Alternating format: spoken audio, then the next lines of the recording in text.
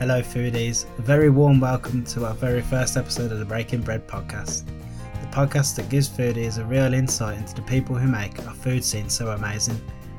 We aim to be giving this insight by interviewing people from all over the industry, from chefs, restaurateurs, restaurant designers, independent breweries and food producers.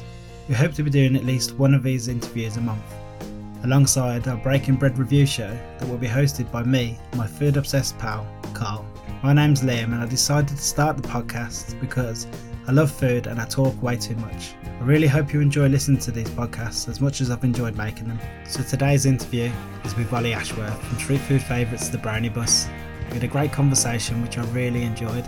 I'm a massive fan of the street food scene and was very interested to get an insight into what it really takes to run a street food business. Thanks to Ollie for volunteering to be our first ever guest. I really hope you all enjoy. Ladies and gentlemen, Ollie Ashworth.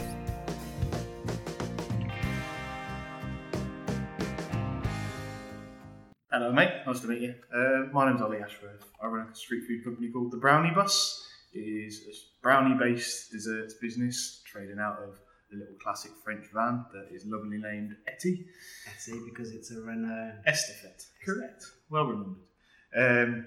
Been going 3 months now, so still very much in its infancy. Early days. Very, very early days. It's been hard, not gonna lie. My background, I was a chef and a barman, went to uni, did the same things again at uni up in Leeds, came back, left the chef trade because hours are long.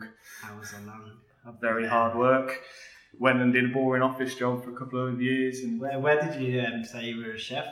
So I worked for Screen Pubs in Wolverhampton, so both front and back of house, and then I worked for them up in Leeds as well. I worked for a restaurant bar and grill, and I worked for the uni itself for a couple of years doing like they used to put on events to try and raise money. Yeah. So I used to do the cooking for them too.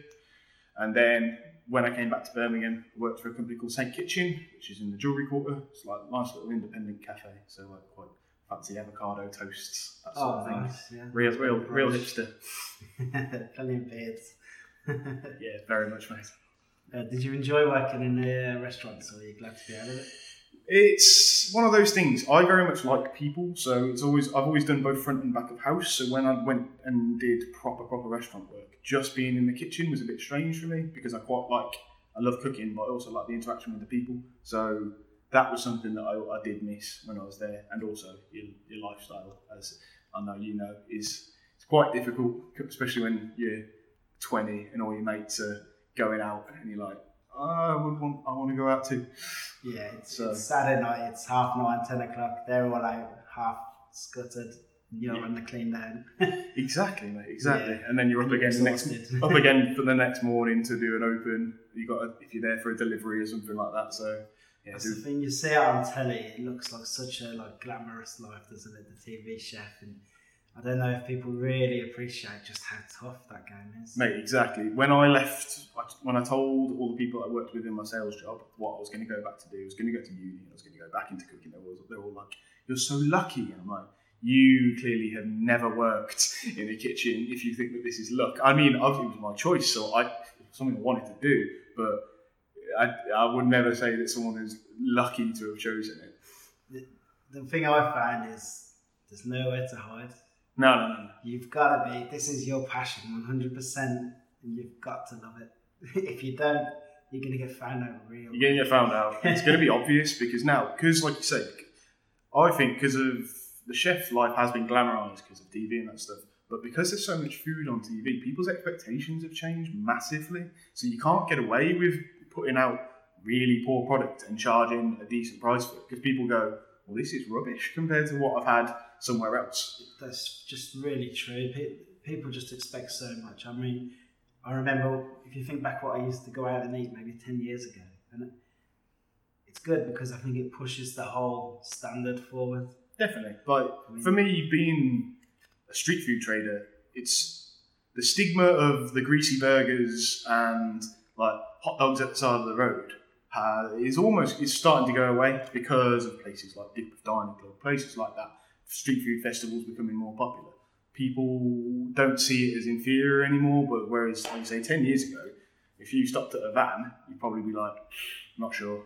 I'm not expecting much here. Exactly. Whereas the way I said it now, if somebody says, "Oh, what's that Digbeth dining club you went to?" I'll say, "Well, it's restaurant quality food from a novelty van or a gazebo or something like that's that." That's very much what they're trying to push, mate. And you can tell the people that stay there are the ones that are doing good food, and the ones that they try and don't do very well tend to be because it's not great. Well, that's what I was about to say. It was about the unique thing with a street food business. I think is the very short amount of the very small window of opportunity you have with a customer. I think it takes 10 seconds to walk straight past the street food vendor. You got to catch their eye, and then you got to. I think if you're not friendly, the customer service isn't there. I walk past the street food vendor and he's there on his phone, or she's on her phone and she looks disinterested, I'm probably not going to try that.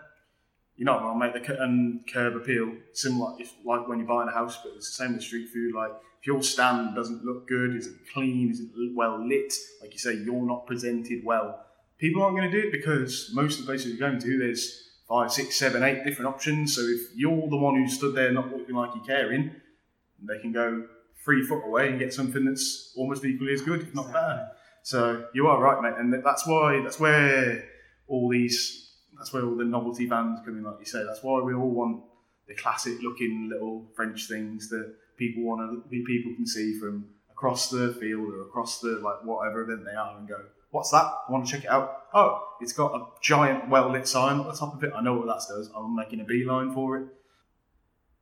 The thing with vintage vans, I think you know where I'm going with this. I probably do, yeah. You do have a few problems with them. You do, yeah. It's this. So to give you a bit of a full story behind mine. Mine is 44 years old, so it's almost as old as the two of us sat here together. It's been an experience with a blesser. So I bought it from a very nice guy up in Wakefield, whose business is now importing them because they're so popular in this country that clearly someone's filling that void by bringing them over and selling them on.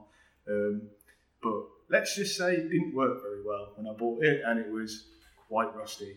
So it took from January of this year when I bought it, and it was finally ready for its first event mid-July.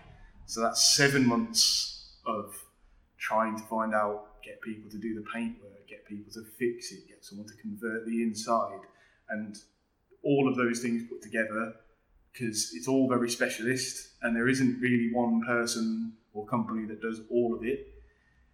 It's quite difficult to manage it yourself and then get all of that to work in harmony at the time you want it to, because unfortunately they're all running their own businesses. Your project is just one project to them, which that's fine, that's the way it is, but to you it's your entire life. Yeah. So it's very stressful when, for example, I got the conversion done down in Weston-super-Mare. So you came yourself the other day. I'm very proud of it. It looks really nice inside, but stunning, yeah.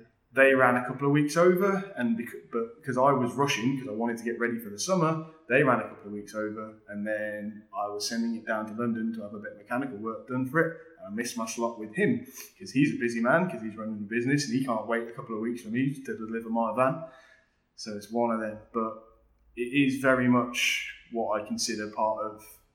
It's integral to the business, because as much as I back my food, like I'm really proud of my desserts, there's quite a few people doing desserts out there, so you need to have a bit more of a USP.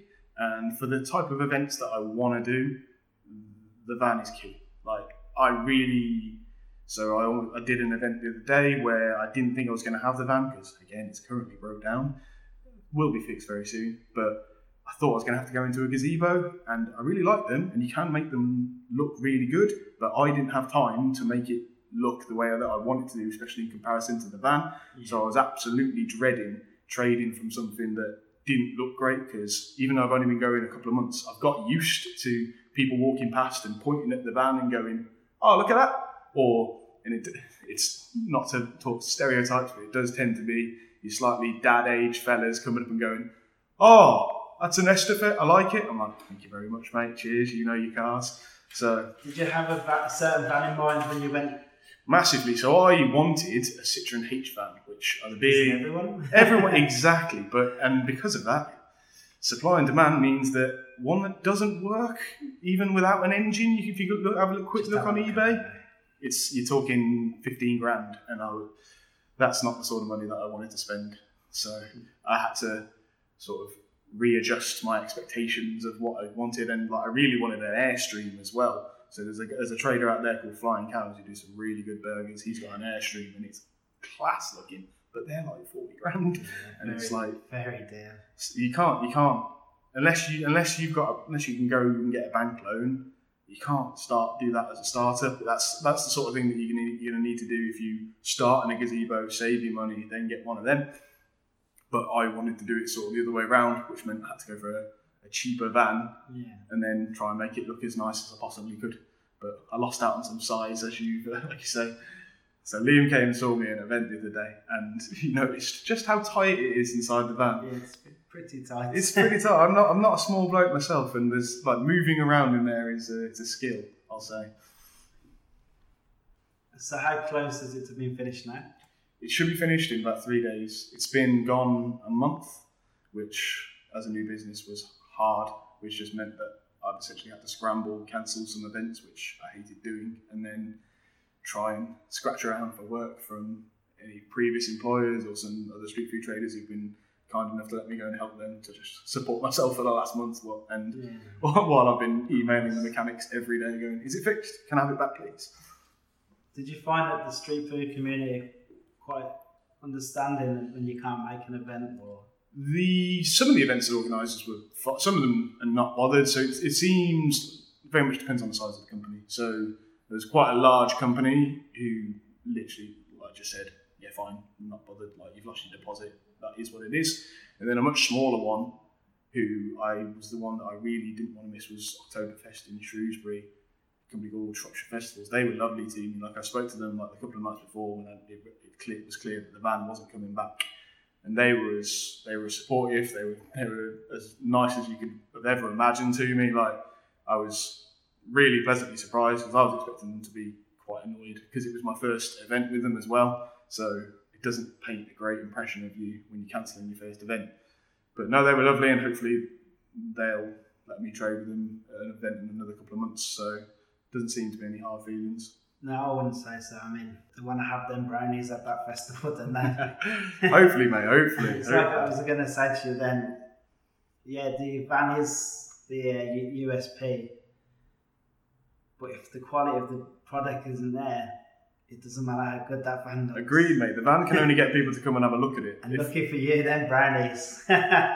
Incredible. Well, thank you very much, Absolutely mate. incredible. Yeah. And I'd definitely say if I didn't. Mate, yeah. Well, you can cook. I know what you're on about.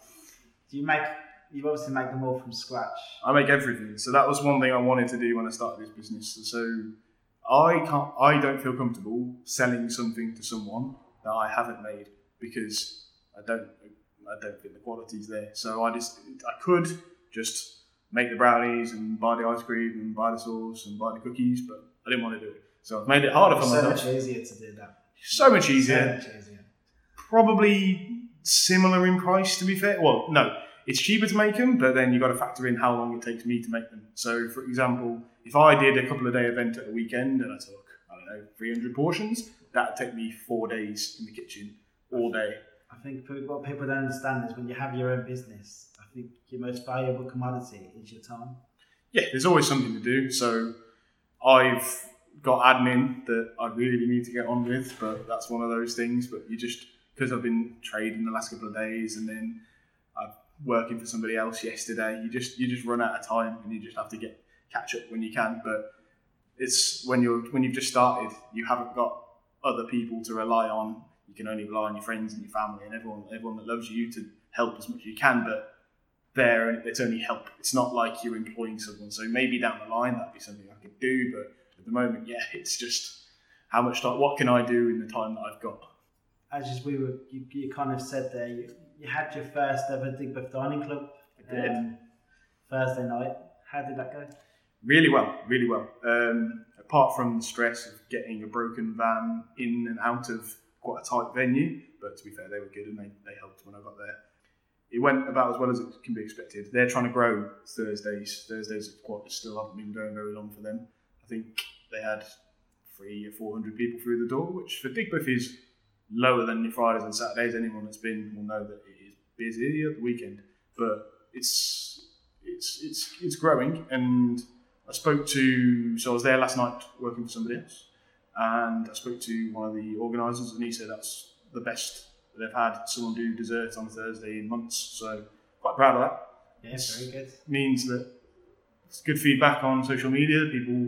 Quite a few people actually said to me, "We've come specifically to see you." And considering that it's my first one, that means that they've almost unlikely to have ever tried my food before. So they've only seen a picture on social media of a brownie and gone, "That's what I want." So it's a pretty impressive picture, though. There's been, to be fair, I am terrible at photography. I'm very, very lucky that there's been some quite generous food bloggers who have tried my food and have taken some very, very nice pictures for me, and that I can now share around and go, "Look what I can do." Yeah, because shared by Digbeth Dine, that was just class. Yeah, they do look lovely. Obviously, I try my best to make the food look nice, but there's the lighting and the actual the quality of the camera and all that. I don't know. What your eyes see and what a photo looks like, two very different things, and angles and all that sort of stuff. So yeah, it's very much something that I'm happy about. That it looks so nice to promote, which it's good. But and again, like you said, what it looks like on a picture and what the van looks like is all second to what it eats like personally. So was there any kind of added pressure with the fact that Digbeth Dining is so big and they've done so much for the street food kind of thing in Birmingham? I'm not going to lie, I was nervous. It was my first. It was the biggest event in terms of importance to me. I've done a couple of others that were bigger in terms of size, but it was the most important event I've done so far by an absolute distance, just because it's so well known. Digbeth have been going for 6 years. It's so popular.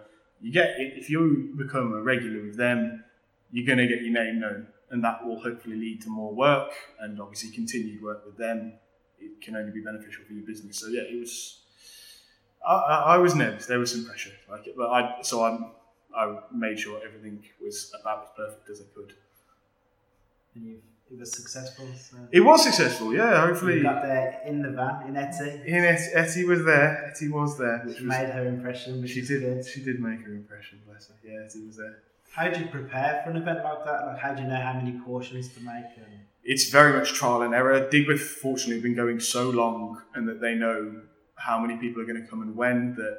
If you speak to the organisers, they will tell you. So, for example, for Thursdays, they said, bring 50 to 100. Bring more than that if you want to, but that's generally what people sell. And they will send round an email for each of their events saying, this is how many traders we've got, this is how many people we're expecting through, that equals every trader to bring X amount. So that's very good. Smaller events, you really don't know. Because, especially outdoor ones, it could rain. So, for example, my second ever event was an event called Hardwall Night Markets. I know it well, yeah. It's good. It's a very new event. Bless him, Ben asked me to go to the first two, so I was absolutely delighted to. And none of us knew though, because it's a brand new event. It sounded good. Like people like street food. People are into that at the moment. But Hardwall's a busy place. Hardwall's a busy place. It's quite an affluent area. The catchment's got the right, and it ended up being an incredibly popular event. But if it had rained, no one would have come. And everyone and all the traders that were there would have taken a couple of 100 portions and sold not many, because people don't want to stand outside and eat in the rain. So you've got to just guess really, and it comes with experience. Like I know that I massively oversubscribed in terms of how many portions I was taking to my first few events, just because I was being an optimist, and you hope that you're going to sell them all, but then it rains, the event isn't quite as well publicised as it could have been, etc, etc, etc, and then you end up coming back. I'm quite lucky that a lot of my product has a decent shelf life, and I keep everything refrigerated and frozen depending on what the product is, so it will extend that even if I don't have to. So like brownies are an ambient product, but I keep them in the fridge because I want it. So if I've got another event that weekend, I can get away with it and I can use them the next day. But I know, for example, like guys doing fried chicken and stuff like that, if you have a bad day, you've just lost that. There's nothing you can do. That's gone. Right. So it is hard, but that's the same in restaurants. Like you can do as much prep as you want, and then if you have a quiet Friday night, you've wasted a lot of food. It's all about learning, sometimes the hard way. Very much, very much. Have you had any tough events? Yeah, a couple. So, being so new, you sort of just have to take any work that's offered to you because you want to get your name out there, you want people to see that you're going to events and therefore other organisers will want you. But because of that, you end up taking some events that maybe don't suit your business as well as they can, or like I say, are the first. So Harborne worked out really well. That was the first one of theirs. But then I did one over in Wolverhampton that was the first of it, and possibly because there was a Wolves game on at the same time, and there was another event on a few miles away. Not many people came, so there was quite a few traders there, and no one really sold very much. So that's hard. But how did you stop yourself from just getting a bit downbeat? It's very difficult, but as you said earlier, it's a customer service industry. So even if I'm pulling my hair out, what's left of it, and thinking, oh, I'm not even going to make my pitch review back today. If there's people around, you can't let them see that you're unhappy. Like, you've just got to smile, and it does help having someone else on the van with you, especially at the moment when it's friends and family and whoever, to try and keep you a bit happy and G you up. So if you kind of prepare that you might have a disappointing day, but the next one might be brilliant. You got to accept it. It's one of those things, like, you got to take it. The amount of times in this process that I've said about the van, about events, I've just got to take it on the chin, and that seems to have been a bit of a mantra over the last 6-7 months, because stuff goes wrong and stuff doesn't work out exactly the way you want it to. But then it's absolutely amazing when it does. So you got to accept that there's going to be some hard events. There's going to be some events that you sell nowhere near what you want. But then the ones that are good and it's busy and you do a couple of 100 covers and it feels like it's been 5 minutes, but it's been 4 hours. That's what makes it worth it. So you said you went to UCB. I did. So when I left the aforementioned boring sales job, I'd found working in the corporate industry that my qualifications were seen as okay, because I had a degree, but nothing special. What was your degree in? Hospitality management, because I naively, when I first went to uni, didn't realise that there was culinary arts management, which is what I went to do at UCB as a master's. Didn't know that existed. So if I did, I would have gone and done that. Having found that people wanted more than just a degree from me, I was like, okay, that's fine. I'm going to kill two birds with one stone. I want to go back into cooking. I didn't have to go and further myself in education, but I personally thought that whatever happens to me, it's not going to hurt me to have a master's. So I went to UCB in September 2016 and finished in January of this year. Glad you did it. Worked out good. Yeah, it was good. I learned loads. I'm not going to lie. When I went, this street food was not my intention. I was planning on going into some recipe developments or to try and work for a corporate kitchen, because it's steady, decently paid jobs, and that's what the masters would have qualified me to do. And you could have done that. Got paid quite well. Sailed off into the sunset. House. Wife. The point is that I could still do that. It's still there. I'm not going to be any less qualified if I give up this or if I sell it in a couple of years. Not that anyone would buy it at the moment, but it's never not going to be there. So I could still go and do that if that's something that I choose to do for a bit more easy hours. It's still a very brave decision to go out on your own. Oh yeah. So trying to convince telling my family that having them all know what I was going to do a Masters for and what the idea was, that I wasn't going to do that anymore, and I was going to buy a van and go and peddle brownies to people. Was there a certain moment where you were at a Digbeth Dines or somewhere like that and you thought, I could do this? So I've loved these events. I've liked going to food festivals. Being a chef, you'll know you've got to love food. So trying other people's food and going to these events, that's what I was doing socially. And as you said before, if you've got a passion for something, you should try and make it into something that you're going to do. So I was like, well, I love cooking, but why don't I go and do that? That looks fun. And obviously, naively not realising quite how hard it is, but I think everyone says that. So I've been doing that. I did go to Digbeth. I did have a look around. Then, while at UCB, we had someone from NCAS, which is the governing body. No, NCAS, yeah. So yeah, just tell us who NCAS are. Sorry. So it's the National Caterers Association. They are the governing body for all mobile street traders and caterers and people like that. They support you with your legal things, your risk assessments, essentially help you with the EHO, anything that you need in terms of like the actual legal side of your business.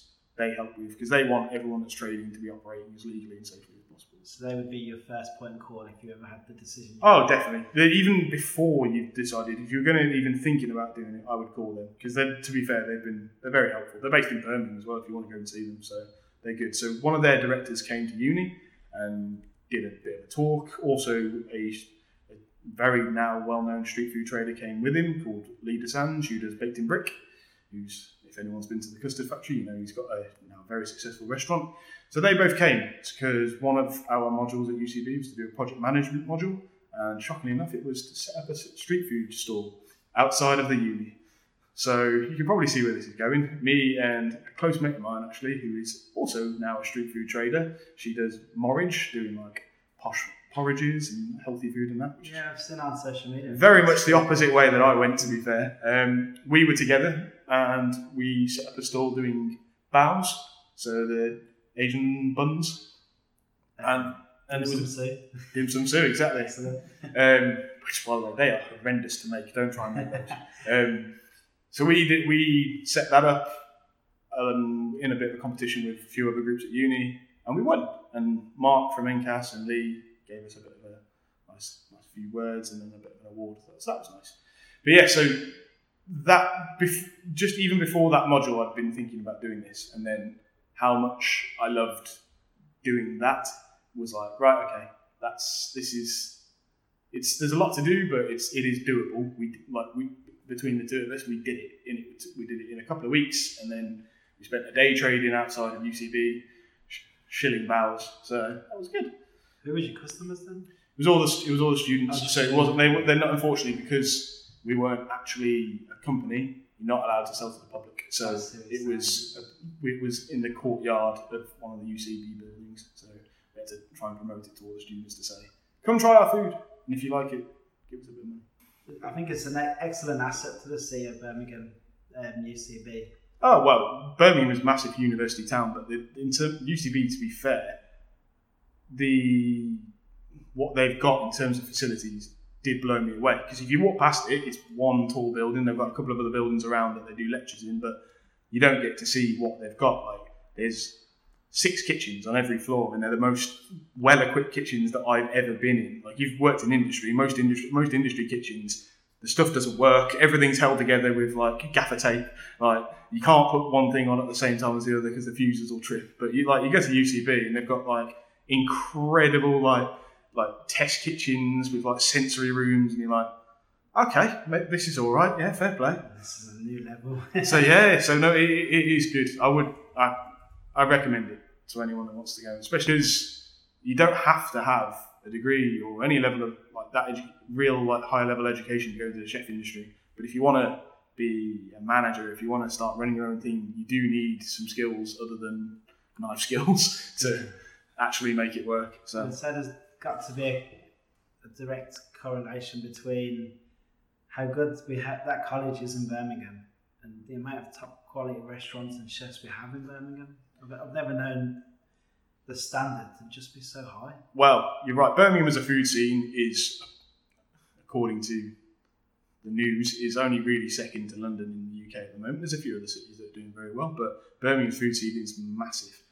And you're not wrong. I know from speaking to the tutors when I was there that especially like the younger chefs, when they go to UCB, they all get sent on placements. So they go get to work for Glyn Purnell, they go to Simpsons. So like those sorts of experiences are going to be incredible.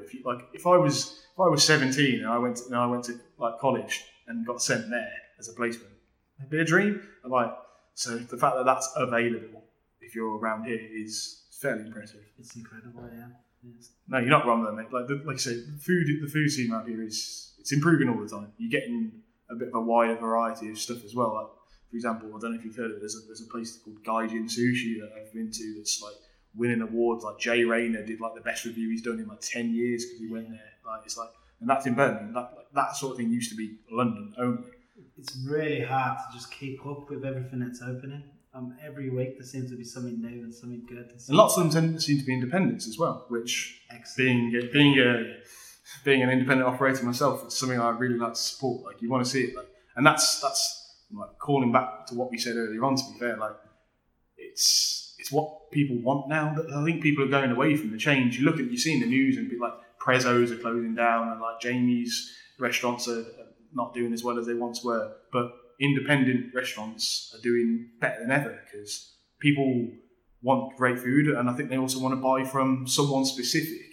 They want to know that, oh, it's the guy they can see behind them that owns it. They're actually supporting him, not a fairly nameless corporation. And that's what's good about being around here, because there's loads of those to choose from. Like Independent Birmingham, Independent Liverpool, and all those like organisations that are around there, they're brilliant. That's what people want, I think, these days. I think it is. I think people are seem to be just moving away from the more of the chain. The chains, they do what they do, and that's fine. But I think it's like what we started this whole conversation by saying was people's expectations of food has just gone up. You don't have to go to a real posh restaurant, feel uncomfortable, and eat the best food in the world. You don't have to. I mean, you're into the wilderness. I have, yeah, it's good. Alex Farage, what a place! You know, they're playing rock music. There's no lift music, as they call it. No. Well, have you been to Original Patty then? I have. Oh, that's one of my favourite. Like, I went there the first time, and it's industrial. They're blaring some hip hop, which I love. You have to queue to get in the door. You're queuing for a burger, which like, who would have thought that was going to happen a few years ago? But it's brilliant, and clearly they're popular. Like, if you've got a queue on a Thursday night at 7:00, you are doing something very, very well. I went on a Sunday morning just as it opened, and really, it wasn't a special Sunday. We just happened to be in Birmingham, and we thought we'd just go for a burger. It's good though, man. Like, it's good food. And but that's originated from street food. They were street food vendors. Dining. Exactly. You don't have to look at Lower Trinity Street, and the difference now compared to what it was when they first started Digbeth Dining Club. I think Digbeth Dining Club started, I think, just the last Friday of every month, and now they're Thursday, Friday, Saturday. They're starting to put a few Sundays in there, and they've got their satellite events in like Shrewsbury, Console, and Coventry. Don't get me wrong, I'm not getting paid to talk about Digbeth. But if you're in the Birmingham area and you're into food at all, you know about it. Even if you're not, that's the thing. People like the crowd has slightly changed. It's not quite as foodie. It's a bit more of a destination now because it's so popular. But you're right. If you look at what's built up around there, because let's face it, 10, 15 years ago, Digbeth was not the place that you wanted to go on a night out. But just even within like 500 yards, you've got Ghetto Golf, which is incredibly popular now. Like, they've got street food in there, so like it is better.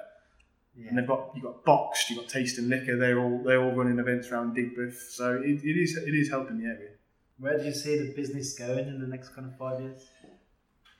I set out, obviously I want to do street food events. It's good to get my name out there. They can be very profitable. I really want to do weddings. That's why I created the van. That's why it looks how it looks. Anyone that hasn't seen it, it's cream coloured and chrome and quite classic and, for lack of a better word, cute looking. So it's the type of thing I could have painted it any colour. And having spoke to the guys that did the paintwork, they'd done one before who'd painted it bright pink and bright purple and does festivals, and I'm like, okay, you said that, but I didn't want a pink and purple man. But it's quite classic looking, so that's really what I wanted it to be, and so I want to go and do weddings for people who want something a little bit different. They don't want the traditional wedding breakfast, or they want an evening do. That's really where I see the business its strength, because again, desserts, and they're quite a classic vehicle that's going to be in keeping, that we can have some photos with, because it's a wedding, there's going to be lots of photos. That's really where I want it to be, but you've got to get your name out there to get people to want you to do that for them, because if you've never been anywhere and they don't know who you are, then they're not going to book you. So hopefully start doing some of them next year. Got a couple of bookings already, but not as many as I'd like. And then even further down the line, I would love another van. As much as the hassle I've had with the first one, that seems being able to do a couple of events at the same time. So most people know that the events and festivals industry tends to work really from April to October. That's your busiest time of year. Any events you can get the rest of the time, that's bonus. But that's your main trading season. So if I get to the stage where I'm so popular that I'm turning down bookings, I'd like to be able to do 2 on the same weekend. But obviously that's another big financial investment, and there's only one of me, so I'd have to get either someone franchised in with me or employ someone that I trust enough to take the other van with them and do the things that I do how I want them done. I was going to say as well as I do, but who knows? But it's you want it to be the same, even if it's not me, and that's quite a lot to ask of someone. So that's where I'd like to go. But one of the hardest parts of business, I think, is how to letting go of control. Yeah. Massively, but no, yeah, that's where I hopefully see it going. We'll see. You can kind of tell with the fondness of how you talk about Etsy and your brownies and the passion for the brownies that it might be a little tough to try to install. You're gonna have to find someone who truly believes in it as much as you do. I know that could be a problem. You are right. Oh, you massively right. I have a huge emotional attachment to the van and the business already, which I think you've got to. I could sense that. I could sense that straight away. I think I messaged you Wednesday just to see how you were getting on and if you were nervous about. Yeah. I think it came across straight away was you were a little frustrated that the van wasn't ready. Wednesday was a hard day, man. Wednesday was hard. So to give people a bit of more of an idea, the van was meant to be ready for about 10 days and isn't ready. So I've been trying to make plans to have the van ready and to be able to start trading again. So then to keep getting it pushed back is a frustration. Not only that, so Wednesday I was trying to figure out whether I could get a gazebo and all that sort of things that we've already discussed. I also had my first environmental health inspection on Wednesday morning. So which it went perfectly fine. It was fine. There's no problems. But thank you. But like, that is, for anyone that's worked in the catering industry, irrelevant of if you know your paperwork is fine and you know you clean and you're working all legally, it's still stressful because all it takes is one inspector to be in a bad mood and like wipe their finger on the top of a shelf that you like can't even reach and go, why is that dusty? And you might lose a mark. So it's hard, and it's your own business, it's your own passion, not to just take everything personally. It's so hard.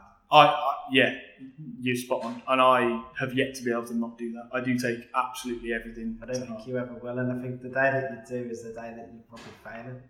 Yeah, or I need to get out, one or the other. Yeah, like if you become so removed from it that you're not bothered when something goes wrong, then there's an issue. But yeah, so that was my Wednesday, and Liam, bless him, he messaged me to say, are we still on to do the podcast? And obviously we are, you're listening to us now.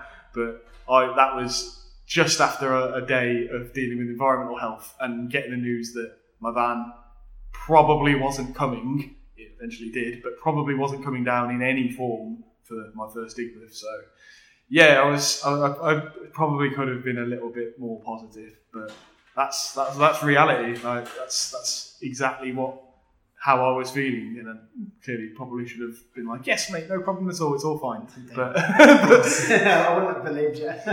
But yeah, so it was. To be honest, in business, frustrations are going to happen, things are going to go wrong. I think it's just very important that you always kind of take a minute afterwards to look back and say, you know what, we didn't get to drive the van there, but it was there. It wasn't. And you just learn and take something on for the next time, because I mean, if you let everything get to you, you might just. And you got to learn to problem solve, mate. Like anything, like the amount of things that I've had to learn about since starting this business that I never thought I'd have to learn about. Like I say, I'm a cook and I can do a few things well, but I didn't know anything about power outputs, generators, like all these sorts of things, like the boring stuff no one ever thinks about. Tax, like an accountants, like it's like what I don't know any of this stuff. So you do have to learn it, and you have to learn how to fix things at the drop of a hat that you never would have had to experience before. Because if you work for a large company, then you just send a report off and say, this is broken, can we have a new one, or can someone come and fix it? And it happens. But when it's yours, you either have to do it yourself or just a firefighter. That is exactly the word. Yeah. Just running around going, right, that's all right now. Now what do I do? Oh, that's gone wrong. But it is what it is. I did expect it. You can only plan for so much, and we're all. Like I say, I went into this probably naive. I think everyone does that who starts a business thinking you can budget. I had a budget.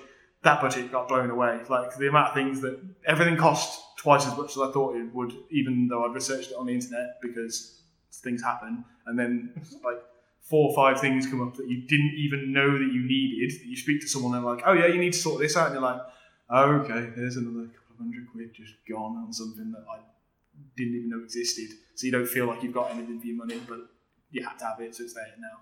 Firefighters, that's all you are.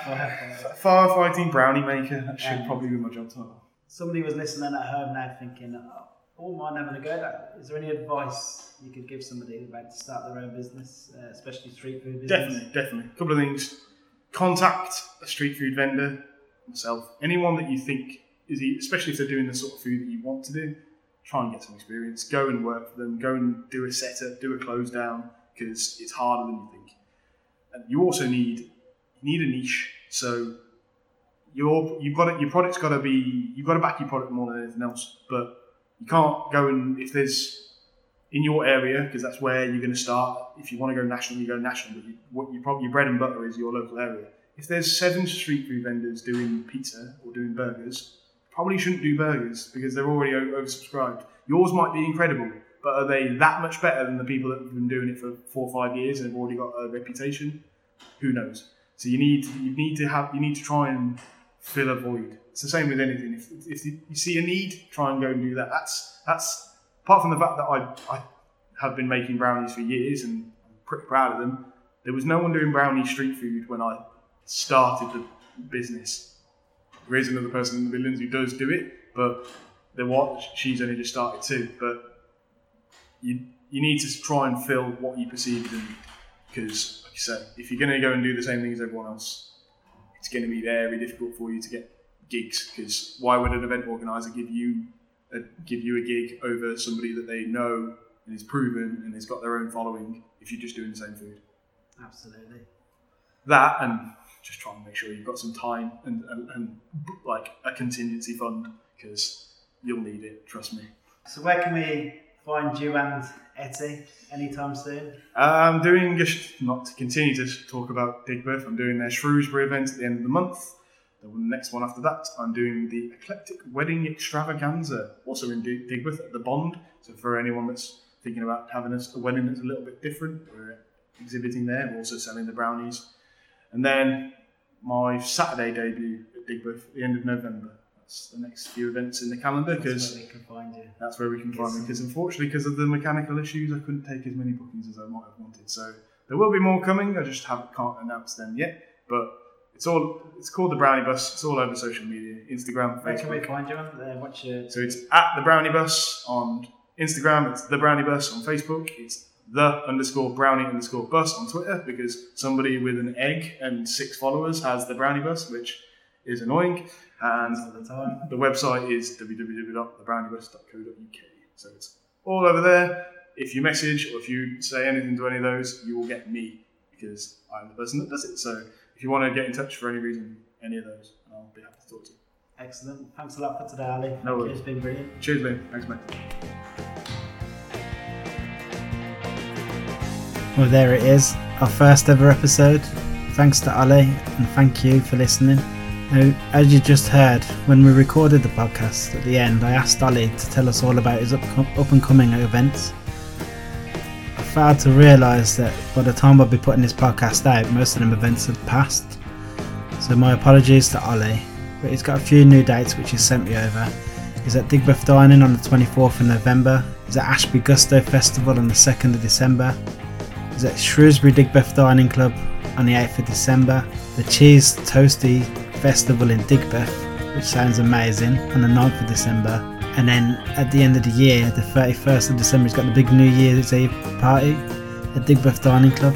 Make sure you get there and try out them brownies, they really are incredible. A full list of those events can be found on our website. Just follow the link in the podcast description, and be sure to check out our website. It's breakingbreadpodcastuk.blog.